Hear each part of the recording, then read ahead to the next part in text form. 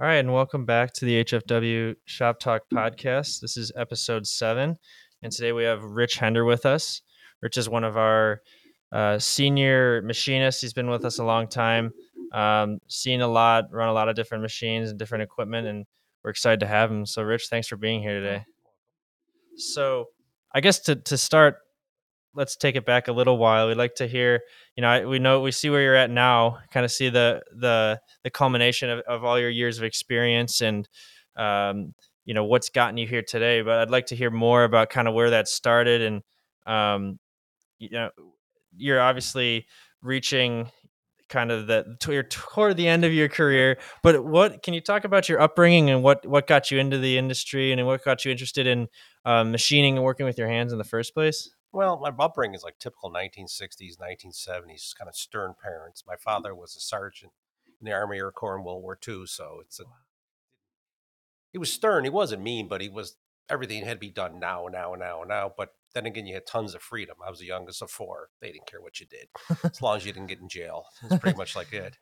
Um, Grammar school was just typical grammar school in the city of Buffalo.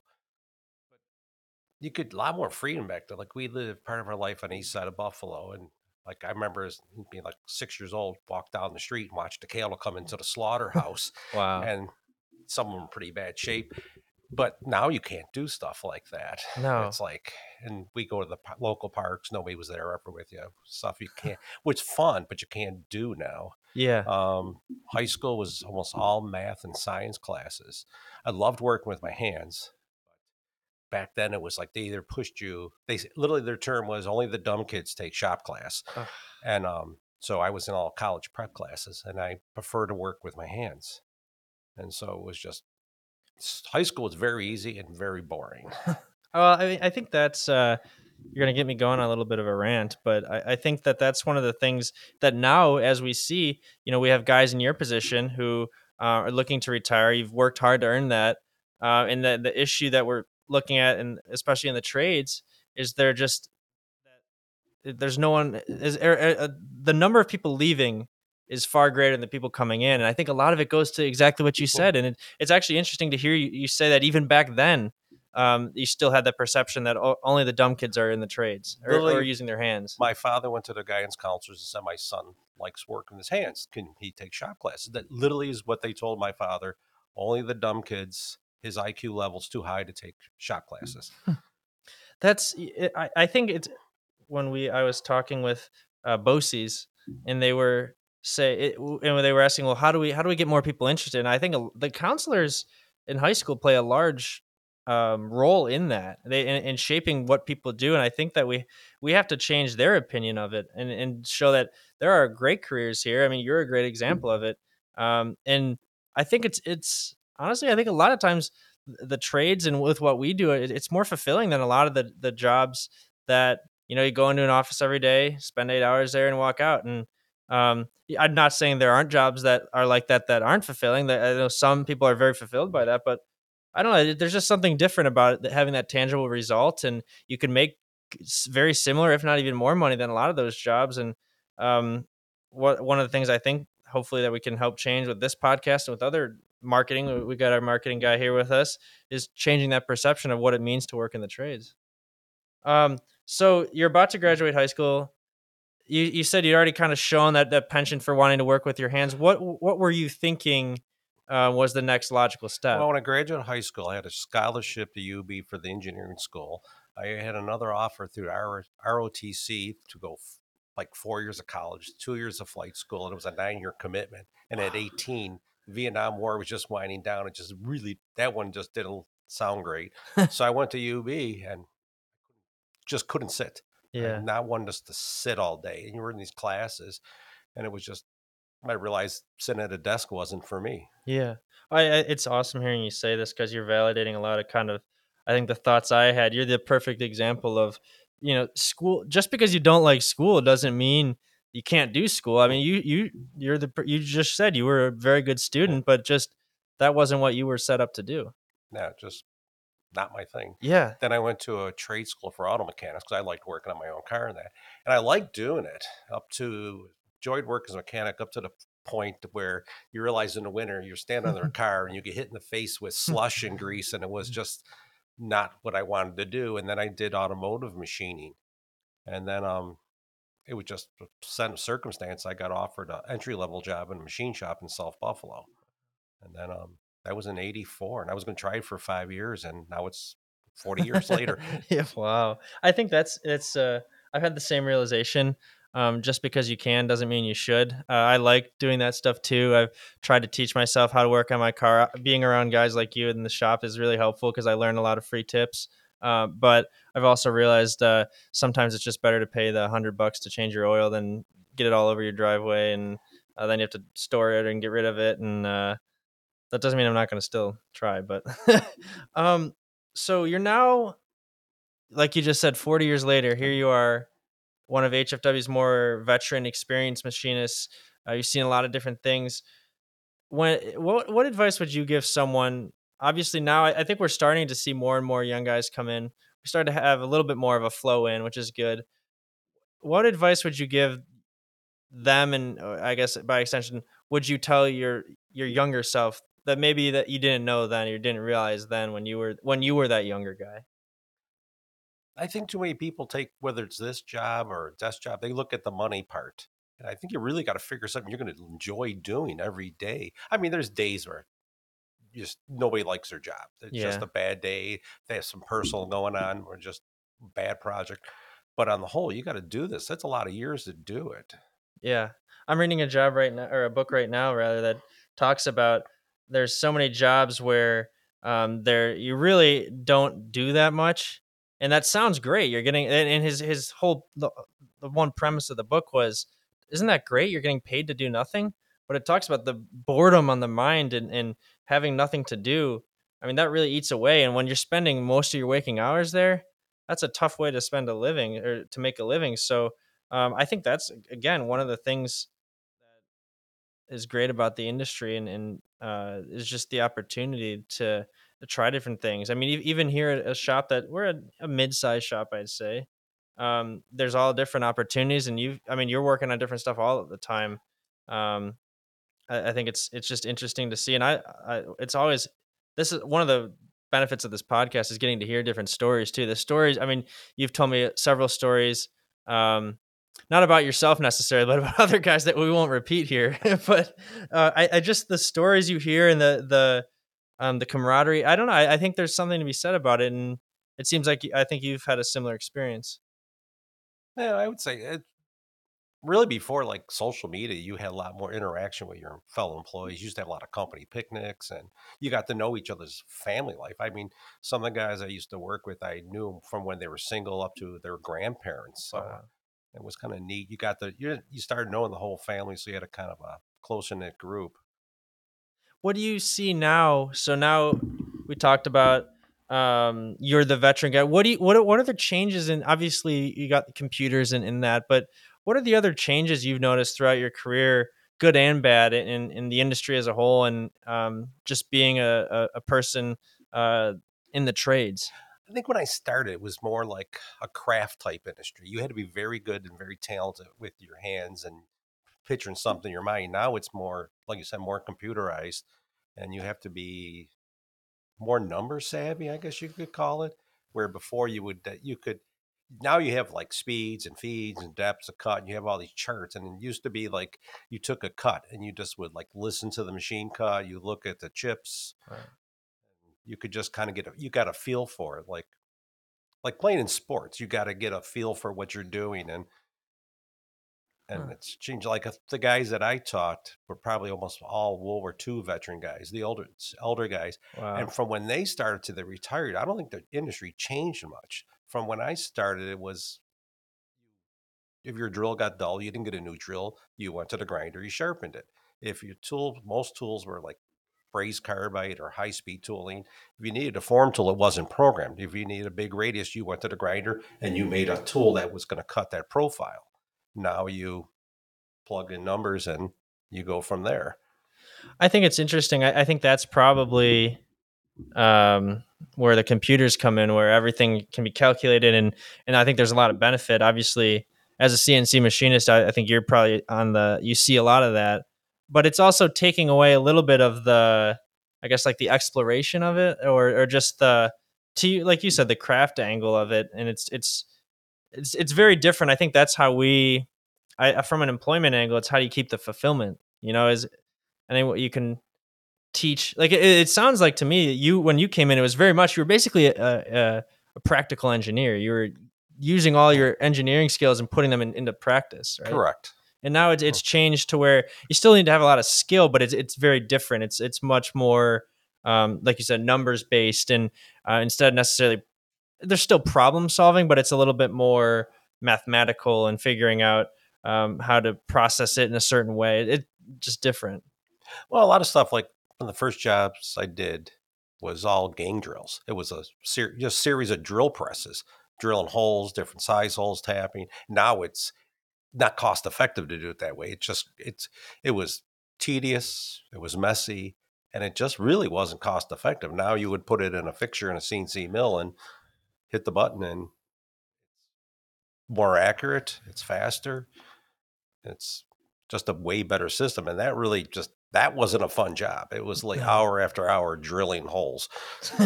Well, that didn't help the perception of the trades either, right? You're coming home soaked in oil and you got chips all over you, and we still have some of that. And I know I can say, like, us personally, we're trying to, or as a business, we're trying to um, make sure that our guys aren't like that. I know we're looking at different. We've got misfits on a bunch of the equipment. Adding more. Your equipment's all completely enclosed, Correct. but that's not. And we, our shop's bright now. It used to be, the shop, you used to walk into any shop and it'd be dark and dingy, and that's not the reality anymore. No, it's a lot safer now too. It's like when you first started, it's like if there was a machine that was really loud and screaming, and you asked one of the guys that been there, "What do you do about the noise?" They're like, "Hey, you get used to it." No, you went deaf. Is what you were doing, and they use a lot of cutting oil. It was sulfur based. Guys would smoke cigarettes while they're doing it. Most of them have passed. Yeah, I wonder why. It's like not wasn't a safe environment, Well, and which that's why, which that's is where it comes makes it a from. lot better now. It's like you don't really it takes that worry off your mind of what I'm subjugating myself to. Well, and I think that's there's been obviously a lot of different reasons for that. Social media is one. Social media holds, like it or not, I think it holds people more accountable. And businesses too. A business. I know it's easy for business leaders to be on edge because they know if you're not you're watching what you're doing, you can go viral. And I think that it's an accountability measure, which in some ways it's bad. I know, people talk about. You even sort of said it. You could just be a kid. 20, 30, 40 years ago. Whereas today, that you have to worry about danger. But also, you have to worry about what's going to end up online. And um, but I think there are positives to that too, and like safety is one. And I think that's we talk about being a good employer. And we had Jason on, and it starts with safety, and it starts with making sure that everyone's coming in and getting better every day, not getting worse, which I think is what you had um, with some of the older ways of doing things, and where that was just the status quo, and that was what happened. Um, I look at it now too, like uh, I think as an employer, you should want not only to obviously not injure people and have people walk out of the job worse than they came in, but also caring about people's health. I think you're seeing a lot of that, and caring about people as the whole person. Because like you mentioned it, Elijah's mentioned it. I think most people on the podcast have mentioned it. Anything you have going on in your personal life, whether it's a health issue or a family issue, you can't just leave that out, right? You don't just walk in the door No, you're and supposed to give you like, oh, leave home at home and work at work, and it's impossible. It's like if you're having a really bad day at home, it carries in. There's just no way you can.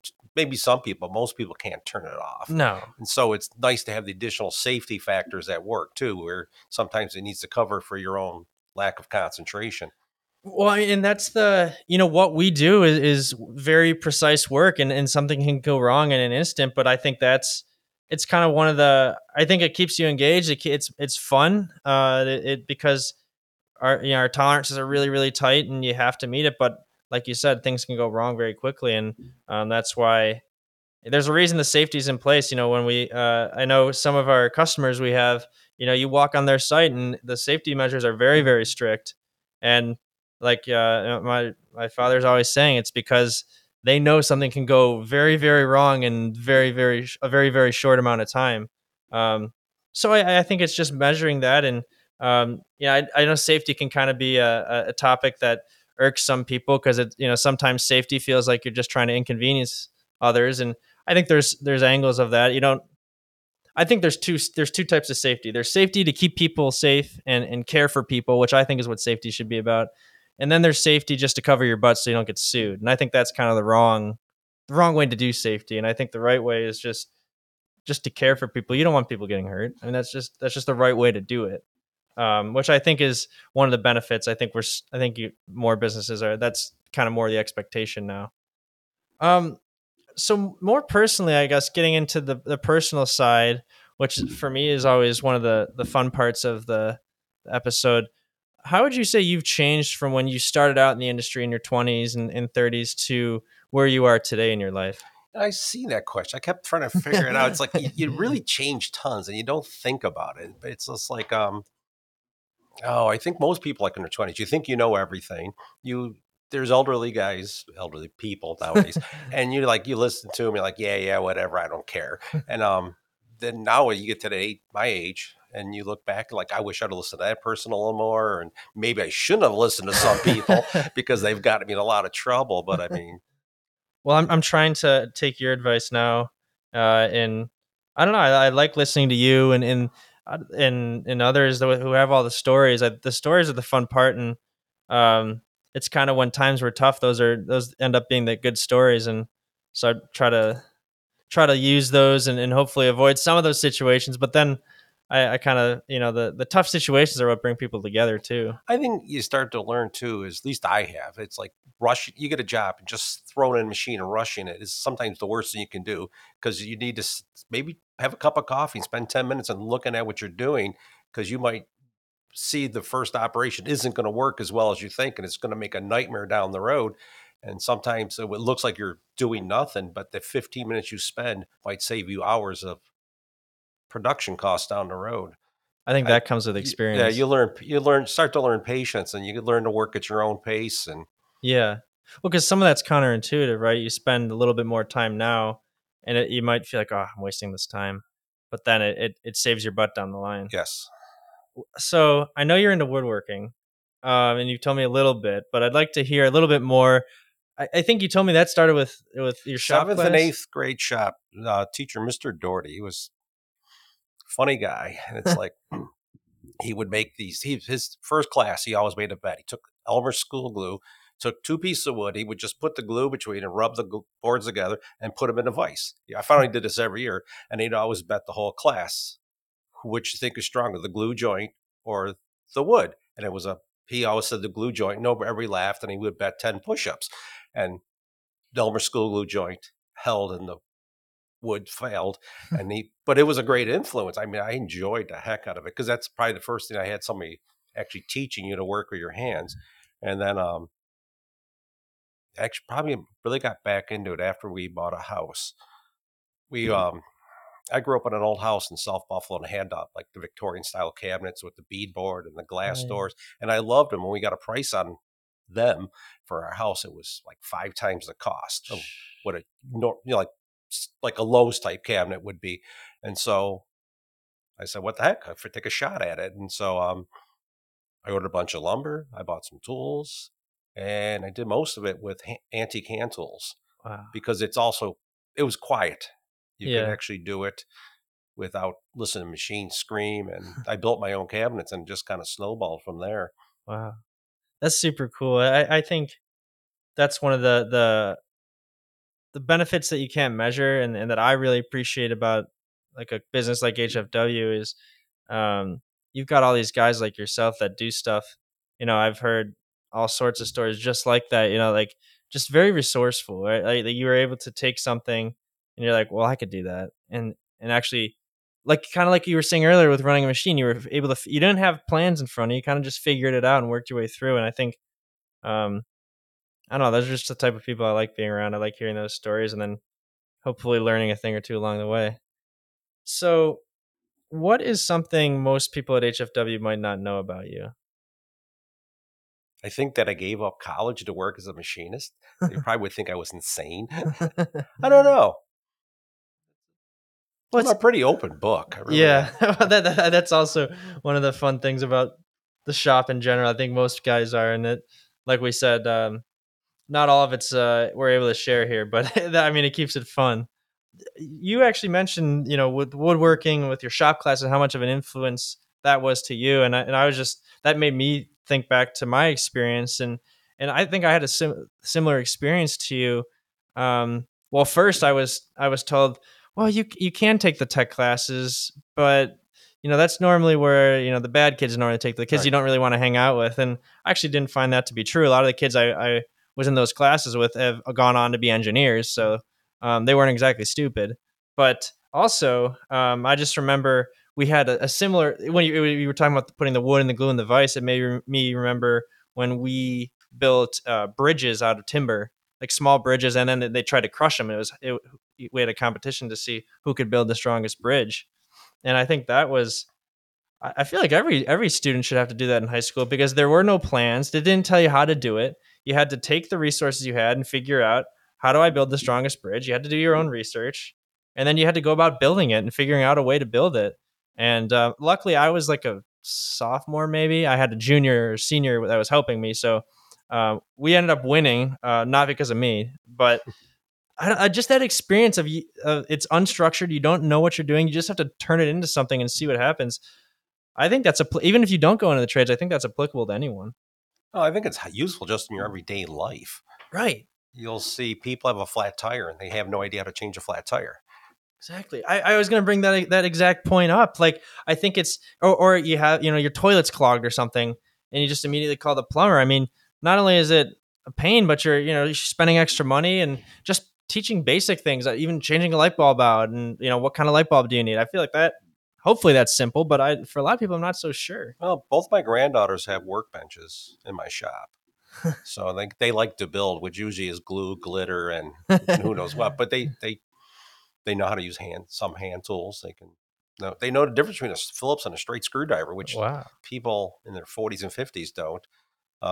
They know how to use hand saws, And see, I think well, I think and that's social media. that's tons of fun. Just training somebody like that. Yeah, I think social media actually can be helpful in that regard because I know there's people that have these like craft sites, right? And you go on and you see them, Right.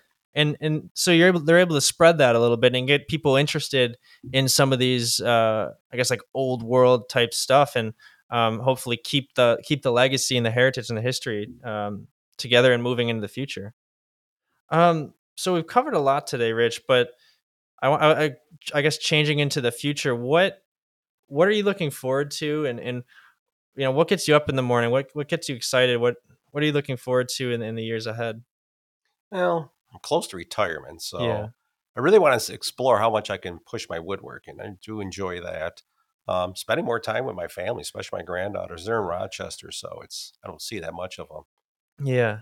Where that's where social the technology is nice. I FaceTime them every week and we talk. And Oh, FaceTime is really nice. I can attest to that. so without that, if it was back like when I was their age, grandfather was in Jamestown. I was lucky I seen him twice in my life because you just didn't do that. It's like so yeah. So technology is great if you use it the right way. Yeah.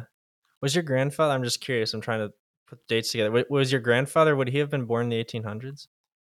Um, I believe so. My dad was born 1929, I believe it was. Okay. My mother was 23, so yeah, he would have been born Right then. around there. In fact, my grandfather was placed out of business out Crawford Furniture in Jamestown.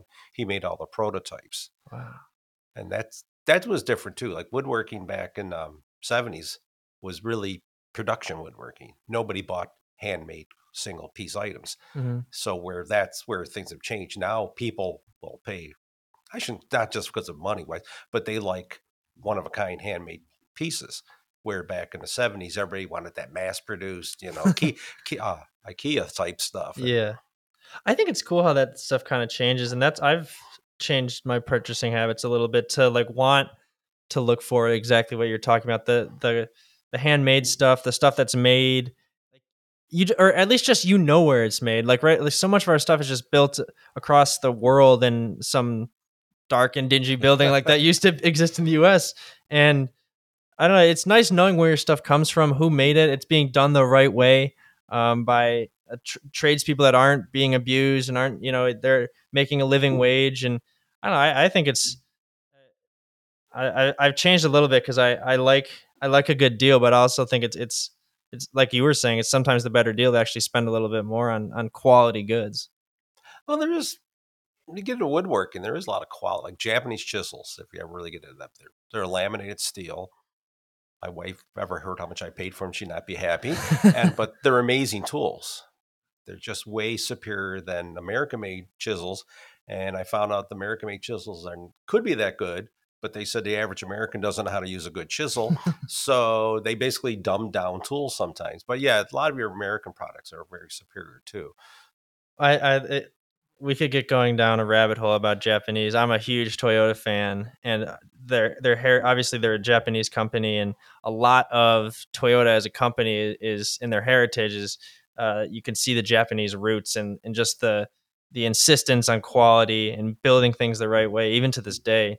Um, it's even interesting to go look back at Japanese history and look at, that country was decimated coming out of World War II, and looking what they've turned into.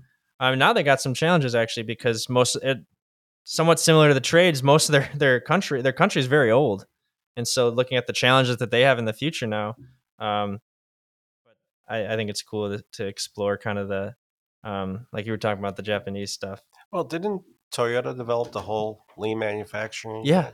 Well, we could talk about this for Because a I while went through a too. Kaizen event, so Yeah. Well, that's the thing with that. I think with Toyota developed lean, and and so every company then was like, oh, we have to adopt lean, but every company, not every company, a lot of companies just took the bullet point summary at the top of the page and they're like, okay, let's go do that. It's going to save us a bunch of money.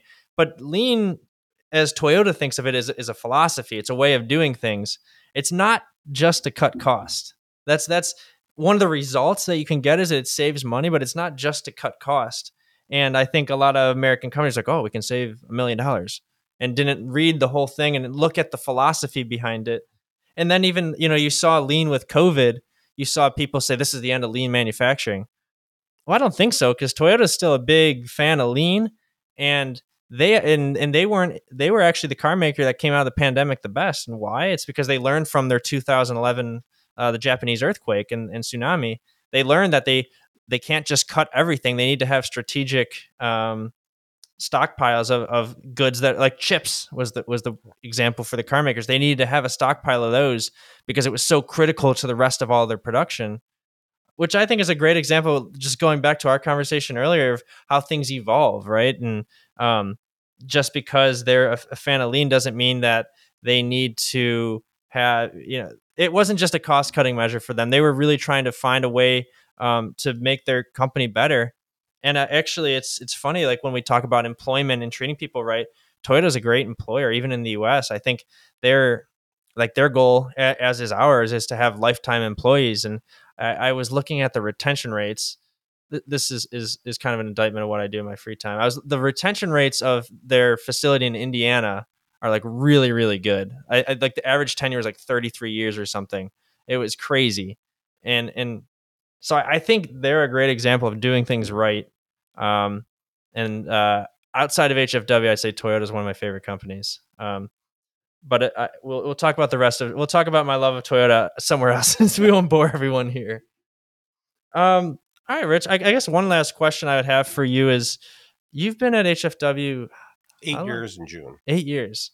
What, especially as we're looking now, there's a huge demand for machinists everywhere.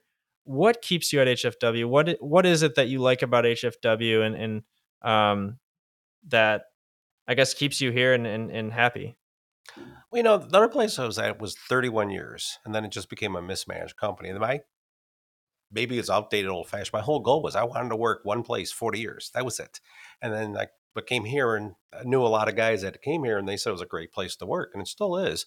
And I like it. I like the familiarity of it, I guess you could say. It's like, I mean, I'm not just a person that bounce from job to job. I just kind of I guess it's kind of like you said about the Japanese. It's like that way. It's like I wanted to work for a place for my whole career. Just that was just me. It's just Yeah. Well, I think obviously we've seen that change. We've seen it's more common to bounce around a little correct. bit. And I don't think there's necessarily anything wrong with that, but I think we've tried to create an environment where people want to stay, and I think that's like the job of an employer is to how do you create an environment where people don't want to bounce around. Like I've seen the things where if you move around, you generally make more than if you stay, and I don't. That's not right. That's why I think we as a company try to make sure that we're reviewing wages annually, at least sometimes even twice a year, just to make sure that we can keep on pace and keep people happy because at the end of the day, I think it's easier for everyone to for an employee to stay over a long period of time. It helps the company, and I think changing jobs all the time. Some people I think you probably get used to it, but it's nice to kind of have not have to worry about the next place you're going to work or I don't know. It's kind of nice for me, and I've only been here a little while, but I don't have to worry about continually updating my resume because I know I'm happy here, and I think that I don't know. I just think that treating people well and trying to be a good place to work, it works for the employee and it works for the company. And I think that's been HFW's secret. I think for Well, 75 years. I think if you enjoy your job, it's easier to stay too. So Yeah. Well, and I know this has kept coming up. I talking to guys that are looking at different jobs, and we're not being a production shop. I think helps a lot of it. I Is couldn't do production. Oh God, that's no. what everyone says. Well, Yeah. there's people that love it, but it's just Yeah, it's definitely like I look at it. I've got friends that, and a lot of the companies that come and recruit out of school are all like these, the big multinationals that, and it's all 100% production. And so it is interesting to talk to them because their norm and what they're used to is very different from what we're dealing with here. But I know on a whole, I think for a machinist, it depends what you want. But I think one of the benefits of a job shop like we have here is just the variation and it's consistent, but also it's different every day. It all right. challenges It's you. yeah, I agree. It's like every day. Let's be about why I stay here. It's like every you come in and you're comfortable with your work environment, but it's also not the same job every day. Yeah, It's so there's the variety, but there's the familiarity at the same time. yeah, that makes sense. I mean, and I think that's all trying now. Our job here, we got Devon sitting with us, is getting that word out there and trying to. For a long time, I think we kind of stuck to our guns and had word of mouth's been really good for us, and it still I think word of mouth is our number one recruitment tool.